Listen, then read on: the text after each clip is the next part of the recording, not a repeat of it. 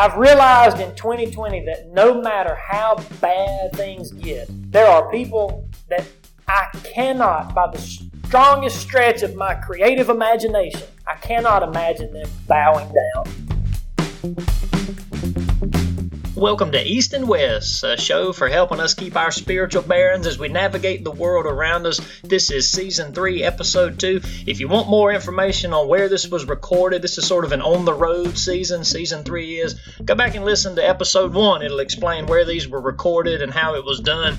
I'm pretty much going to let the sermon just speak for itself. The only thing I will note at the outset is there's this one part pretty early on in the sermon where I go into this thing about the caveman, or the supposed caveman, and I do a really bad job of what I was trying to do was boil down G.K. Chesterton's book, The Everlasting Man, into a very short snippet, and that either can't be done, or at least can't be done by me. So what I want to do is give you a link to the book. The book is titled The Everlasting Man. It is one that I highly recommend in looking at a perspective of what human history might actually be like after we get past all the fabrications and false suppositions that really don't have a whole lot of evidence to back them up, even though they allegedly do. But it's called The Everlasting Man. I'll attach a link to the free Gutenberg digital version in the synopsis or the blurb of this podcast. You can check it out there. I'll say, it's of course the whole book, but even if you just read the first chapter, you'll have gotten a much better picture than I portray in this sermon of what he's actually trying to say and how he's trying to say it. Just the first chapter. And what I think will happen, or at least what happened to me, if you make it through the first chapter, you're going to want to read the next chapters because it is so logical and so well articulated and so eye-opening. So anyway, The Everlasting Man, check the link if you like. Otherwise, let's get to the book of Isaiah. I thank you for tuning in to East and West, and I pray that God will bless you with the truth through this message. Enjoy, everybody.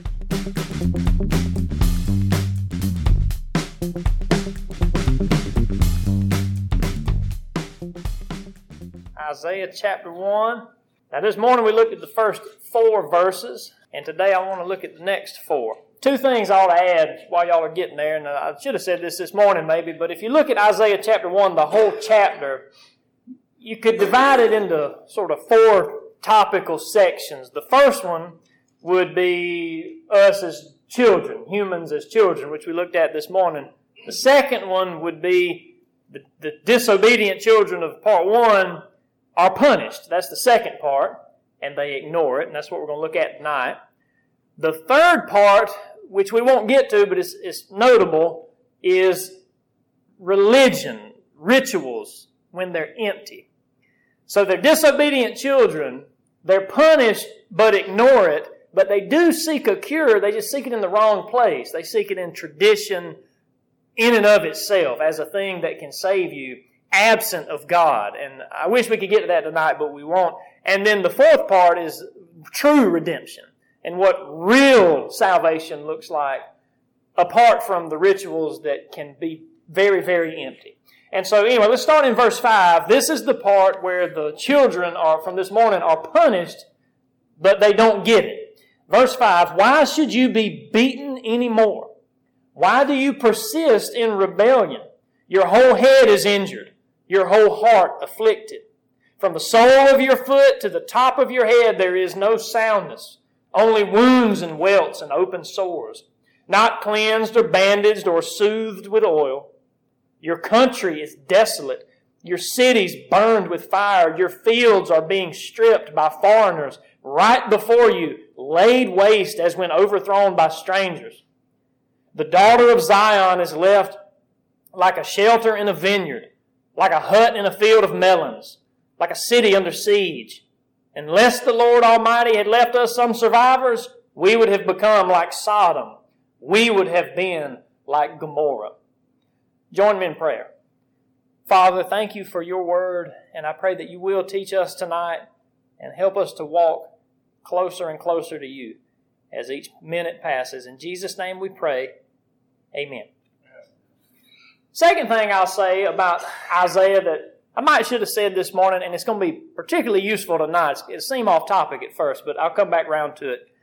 I think it's useful to kind of know what's going on in the world at the time that he was writing. Now, I said this was the 8th century BC.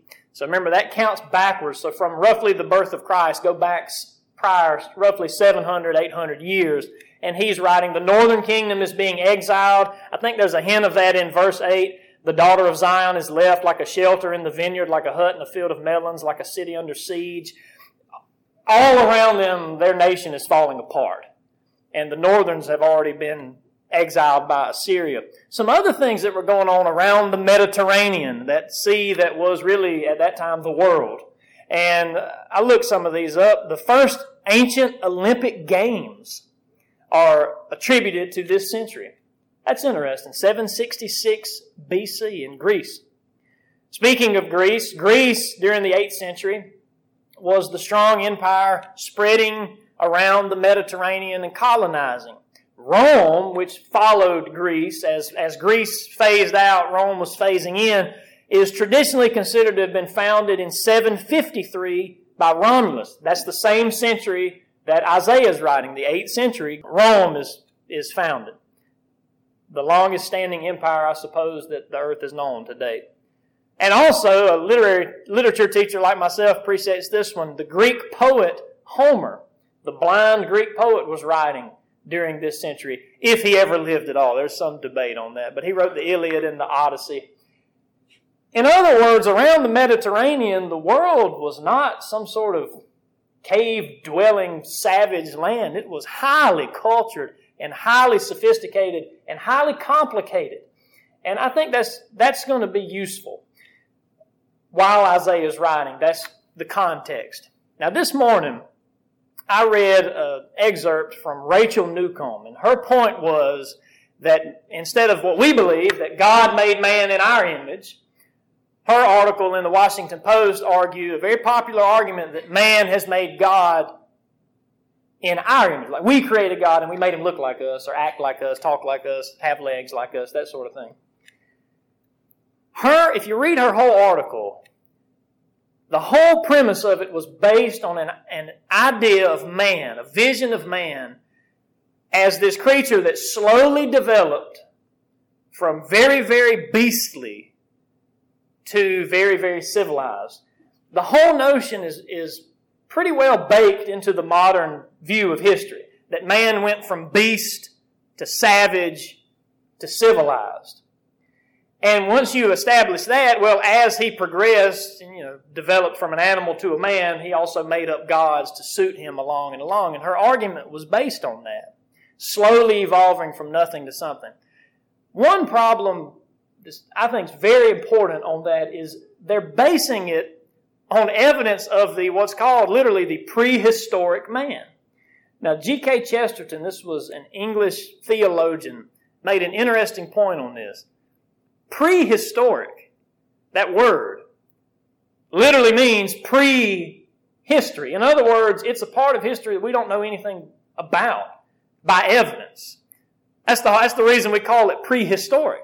They didn't write things down. They didn't have ledger books to document their doings and their comings and goings. They didn't leave artifacts other than just the few, a stone here, a spear there, or whatever, a scrawling on a cave perhaps. But Chesterton said this, the earliest man that we do know about, the historic man, not prehistoric, we don't know anything about that. It's all, I really believe they just make things up, is kind of my belief. I think they just make things up.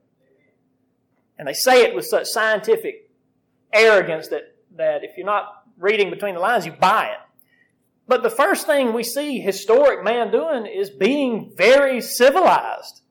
He's not this Neanderthal. I mean, go way back. Chesterton said all you got to do to shed light on that whole deception is look at Egypt and Babylon. That was his two answers. These ancient civilizations, they weren't running around with clubs and living in caves. They were highly sophisticated. Egypt and Babylon, for him, answered the whole problem. And I think there's a lot of truth to that. To buy that man just sort of accidentally happenstance from beast to savage to civilized requires a certain amount of faith. And as a line I didn't read from Newcomb this morning, but I'll read it now because I think it sums it up. She was basing her article on this book by a man named Reza Aslan called God, A Human Story. And it's the same premise that we made up God. Mankind made up God. But she wrote this about that book. She said, nonetheless, Aslan's, that's the author of the book, his fluid writing style makes the reader inclined to drop any lingering questions and accept his assertions on faith alone.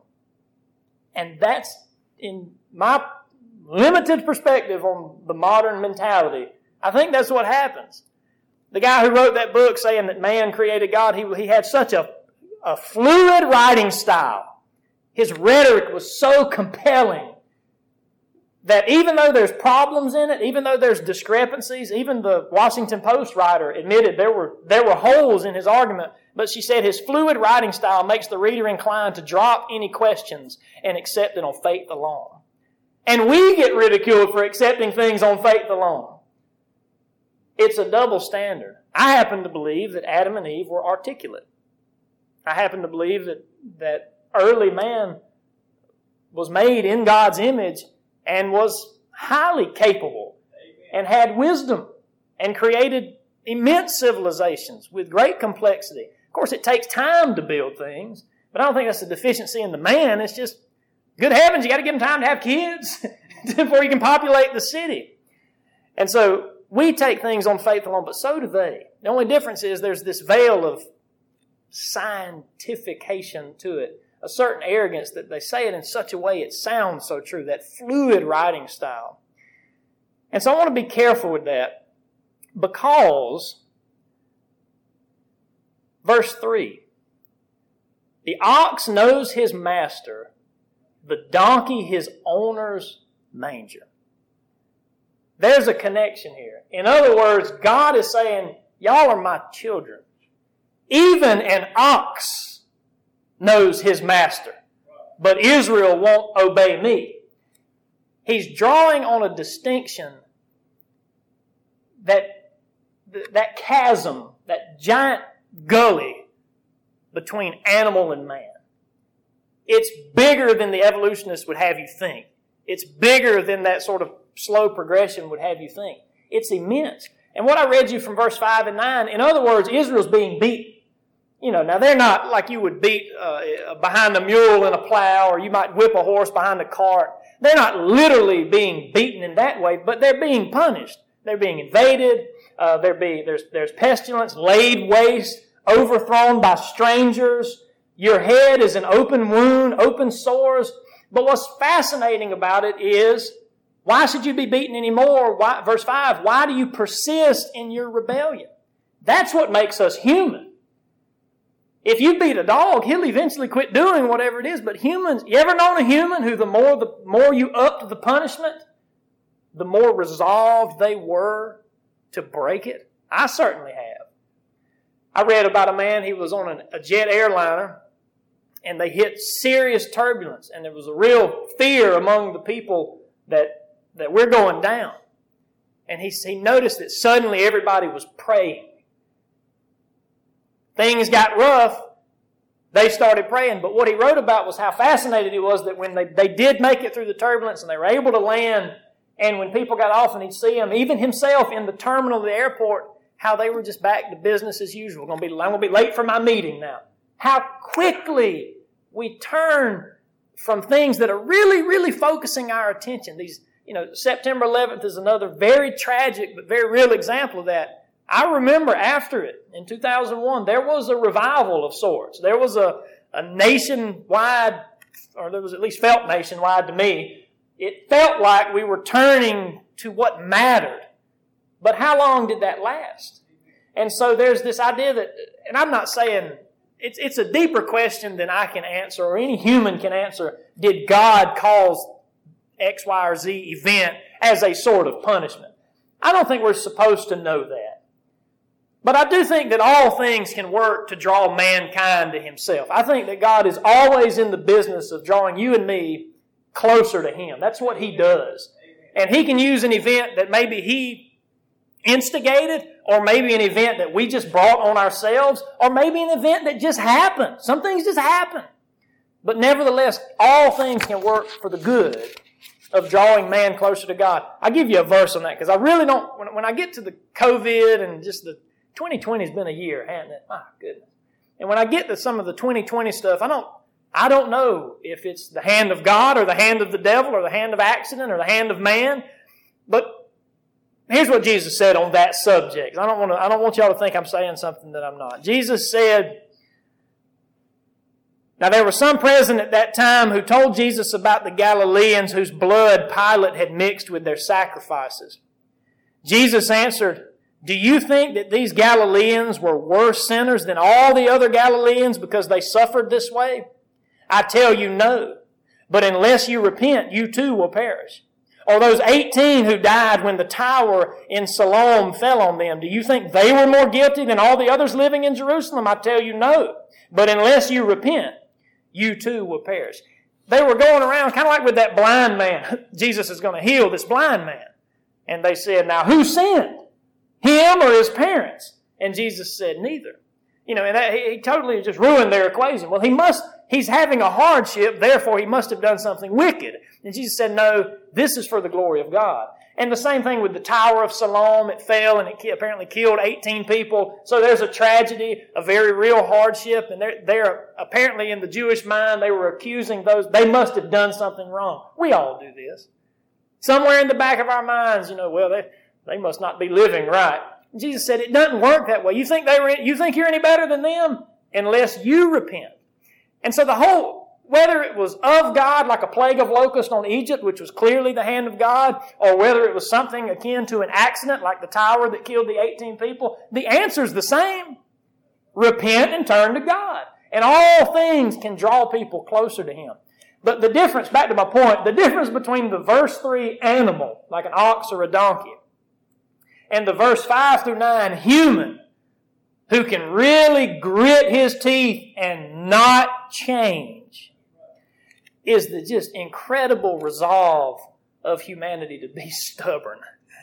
Some children, the more you punish them, the more determined they are going to be to not give you your way. And they're going to have it their way. Some students at school, the more you throw the book at them, you buckle up because you're in for more of a resistance. The FBI, their hostage negotiator, there's something called the paradox of power. And it's essentially this same point.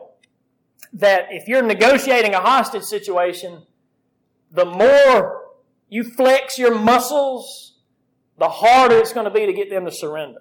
The point of the paradox of power is you think the more tanks you bring in, they're going to white flag and get out of there. But humans aren't like that. We're not logical creatures. We do things against all rationality. Sin is essentially insanity. It's a form of insanity. Life is being offered to us, but yet mankind chooses death. Light is being offered to us, but yet we choose darkness. I read one book about this child. It was a horrible story really, of this abused child. And he was abused for years by his mother. And one of her forms of abuse, of the many, was to starve the child. And it is a heartbreaking thing.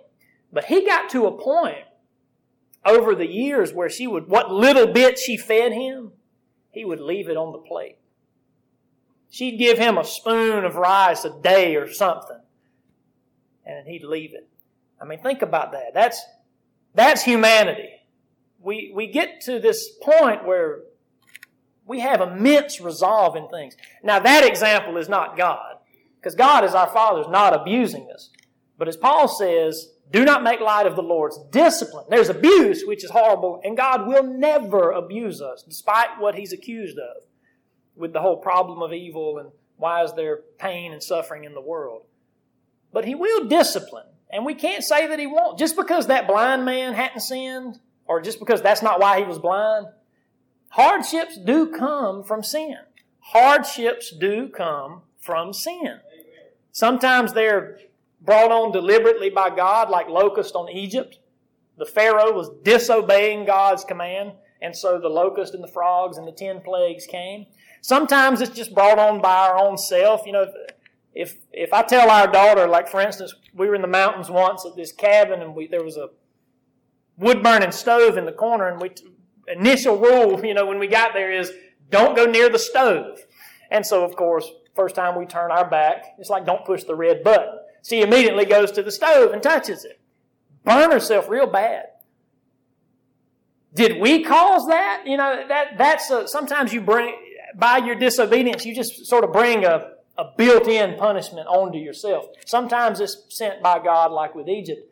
Either way, the goal is the same. As Paul said, don't make light of the Lord's discipline. You can either bow up under discipline and just dig in your heels and refuse to change. You can bow up, or you can bow out, which is not a whole lot better. Just give up. Or you can bow down. And that's what it's all about.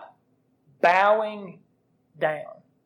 The difference between an animal and a human, there's a great gulf between the two. And I think one of the differences is we have an immense capacity of free will. We just have an immense capacity to choose our path. And God gave us that. We're made in His image. He's a creator. He can choose. We're creators. We can choose.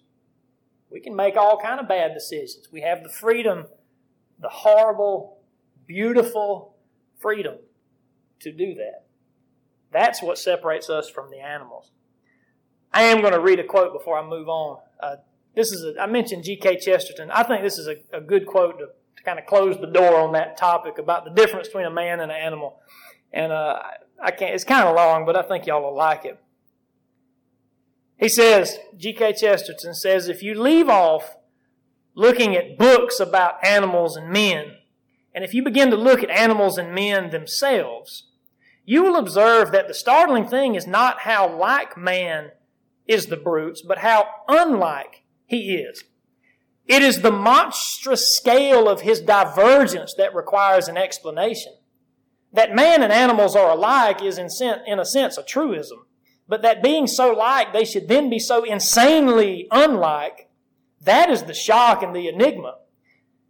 That the ape has hands is far less interesting to the philosopher than the fact that having hands, he does next to nothing with them. He doesn't play knucklebones or the violin. He doesn't carve marble or carve mutton. People talk of barbaric architecture and debased art, but elephants do not build colossal temples of ivory, even in the Rococo style. Camels do not paint even bad pictures. I like that. Though equipped with the material of many camel's hair brushes. Certain modern dreamers say that ants and bees have a society superior to man's. They have indeed a civilization, but that very truth only reminds us that it is an inferior civilization. Whoever found an anthill decorated with the statues of celebrated ants? I love that. Animals, for all that they can do, a beaver can build a dam, an ant can build a hill.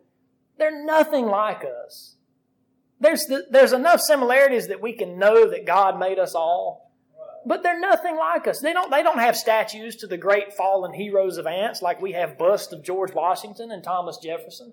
For all the things that a monkey's hands look like man's, when have you ever seen one do anything with them? And yet even the most simple man can paint something. And so the gulf is immense. And I think one of the trademarks of it is our free will. We have a capacity as children of God to persist in our own way. And that's the scary part. So anyway, I bring us to 2020. Here we are. And it just seems like it's been a lot. Some unprecedented things. You golf fans, the Masters got canceled. When does that ever happen? But that was just one of many things that got canceled. Huddle House closed. I didn't know that ever happened. They're open 24 hours a day, 7 days a week since the day I was born. And then they closed. This is a strange time. We all know that. It's a strange time. Sparked by COVID, there was what you might call the Great Recession again, the economic dip, which is just natural. A lot of unemployment. My heart goes out to, I know there's all sorts, but for some reason I just think of waitresses. They just really took a hard hit. But a lot of people did. Just their jobs, by the nature of their jobs, couldn't go on with everything shutting down. Hotels and travel, airlines, bus, tourism, a lot of things. So there was the recession. In the middle of all that has been this racial train wreck, which has just broken my heart. Like the 4th of July events in Atlanta with the looting and the riot and those I think it was 8 people that got killed, and one of them was a small girl who went past a barricade that was not a police barricade. It was some street justice thing, and they said, you're not going to go down. Anyway, it really breaks my heart. And I'm in the thick of it, with my girls and with the life we lead. It's a big mess. It's been an ugly thing. There's murderous hornets in Washington State, or there was. Dust from the Sahara Desert, which apparently that happens regularly. I never heard of it before, but I saw pictures from Panama City when it had crossed the Atlantic. It kind of freaked me out a little bit. There's a land hurricane in Iowa. I think it's over now, but it was a week or two ago. Destroyed a lot of crops. And now we've got 2 tropical storms hitting New Orleans hitting the Gulf Coast at the same time. It just seems like it's been a year. 2020, my wife and I were talking on the way home. Is there something biblical about this year? Can we find something about that number? Jesus said this, watch out that no one deceives you. For many will come in my name claiming I am the Messiah and will deceive many. You will hear of wars and rumors of wars, but see to it that you are not alarmed. Such things must happen, but the end is still to come. Nation will rise against nation and kingdom against kingdom. There will be famines and earthquakes in various places. All these are the beginning of birth pains. Then you will be handed over to be persecuted and put to death, and you will be hated by all nations because of me. At that time, many will turn away from the faith and will betray and hate each other. And many false prophets will appear and deceive many people. Because of the increase of wickedness, the love of most will grow cold. But the one who stands firm to the end will be saved. And this gospel of the kingdom will be preached in the whole world as a testimony to all nations. And then the end will come. Birth pains. They get stronger and they get closer together until eventually the delivery of the child, which in the case of this metaphor is the end times, the coming of Christ. As Paul said, we're closer now than we were when we first believed. Now, we could be alarmist and say, well, 2020, look at what's all going on. This is clearly it. But that's not Jesus' way. Anybody that tells you they know when it is not of God. Jesus said, I don't even know. The only one that knows is the Father. If Jesus didn't know, I certainly don't know, and neither does anyone else. But what we should do, whether there's a dust storm or a COVID or a race riot or not, is watch. We're always to be on watch, like the good servants who were left in charge of the house to take care of the master's affairs and feed his people. Blessed is that servant doing that when he shows back up, because he's going to come at an hour when you don't expect it. My point, I guess, is in verse 5. Why do you persist in your rebellion? This is the sledgehammer that has hit me in 2020. This is my 2020 revelation. I have come to realize, and you might know people that I would challenge you right now to think of people in this category. I've realized in 2020 that no matter how bad things get, there are people that I cannot, by the strongest stretch of my creative imagination, I cannot imagine them bowing down. I just can't get that visual in my head. I cannot picture them bowing down and worshiping God. And that breaks my heart. I can't get the visual of them humbling themselves before God. You may know people like this. And we think, well, if things get bad enough, surely they'll come to a point and realize that there's got to be more to life than materialism. There's got to be more to life than what we can see and touch. I don't know. I don't know. Like it says, I think in the book of Revelations, the summer has ended, the harvest is past, and we are not saved. What would it take for them to bend the knee before their Creator? Even Pharaoh had officials who begged him. I wrote down this verse. How long will you let Moses be a snare to us? Let the people go so that they may worship the Lord their God. And here comes the line. Do you not yet realize that Egypt is ruined? It was ruined. And even his officials were saying, just let him go. Just humble yourself before God and just do what He's telling you to do. Even his officials were saying that. Don't you see that Egypt is ruined? What would it take to not depend on man? To not depend on man and man's government and man's creativity and man's ingenuity. The Bible says the help of man is worthless. The horse is made ready for battle, but the victory rests with the Lord. What would it take to humble some? If my people would but humble themselves and pray, I'd heal their land.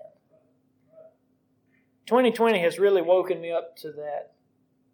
The harder you beat some children, the more persistent they remain in their rebellion. And I'm not saying I'm immune from that or that I'm vacant of pride. But the mark of a Christian is that we do bow and worship.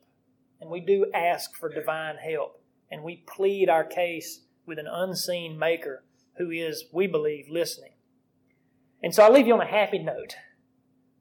Because that sledgehammer of my 2020 sledgehammer epiphany of my life is a very painful one. And it's really bothered me. But verse 8 and 9, which I've read once, I'll read it again, leaves us on a happier note. And this is what the church is, by the way, I think.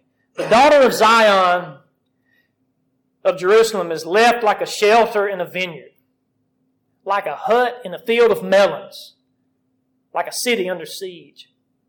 Unless the Lord Almighty had left us some survivors, we would have become like Sodom.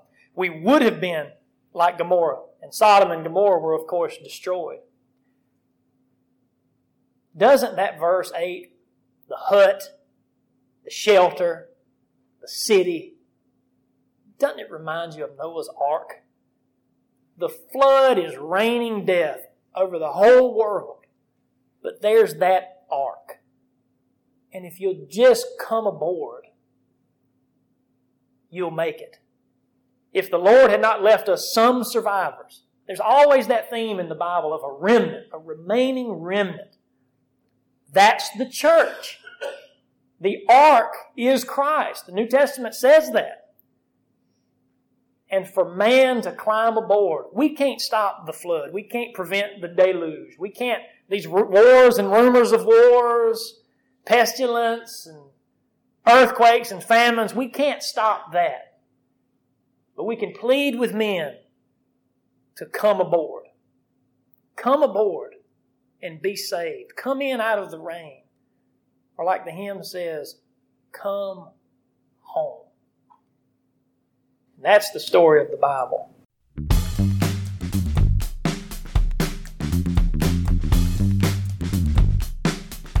I want to thank you for listening to Season 3, Episode 2 of East and West. It was again from the book of Isaiah, and the Season 3, Episode 3 will also be from Isaiah as we continue this little 7-part series, this 7-part, 7-episode season. One quick correction from the tail end of that message that you just heard. I mentioned a Bible verse, the summer has ended, the harvest is past, and we are not saved, something along those lines. And I think I quick referenced that it was probably from Revelation. I was just kind of going from memory there rather than from notes. And it's not. I looked it up later. One of the advantages of podcasting, right? You can do a little fact checking and fix the things that you said from the pulpit that turned out not to be accurate. It's Jeremiah chapter 8, verse 20. Powerful and frightening verse that'll shake you right down to your knees in a good way because it is on our knees that we pray. And this is really ultimately a sermon about humbling ourselves before God that is so much stronger and so much more loving than we can be without Him. And so I pray that that'll get us all on our knees in prayer. Until next time, press on, everybody.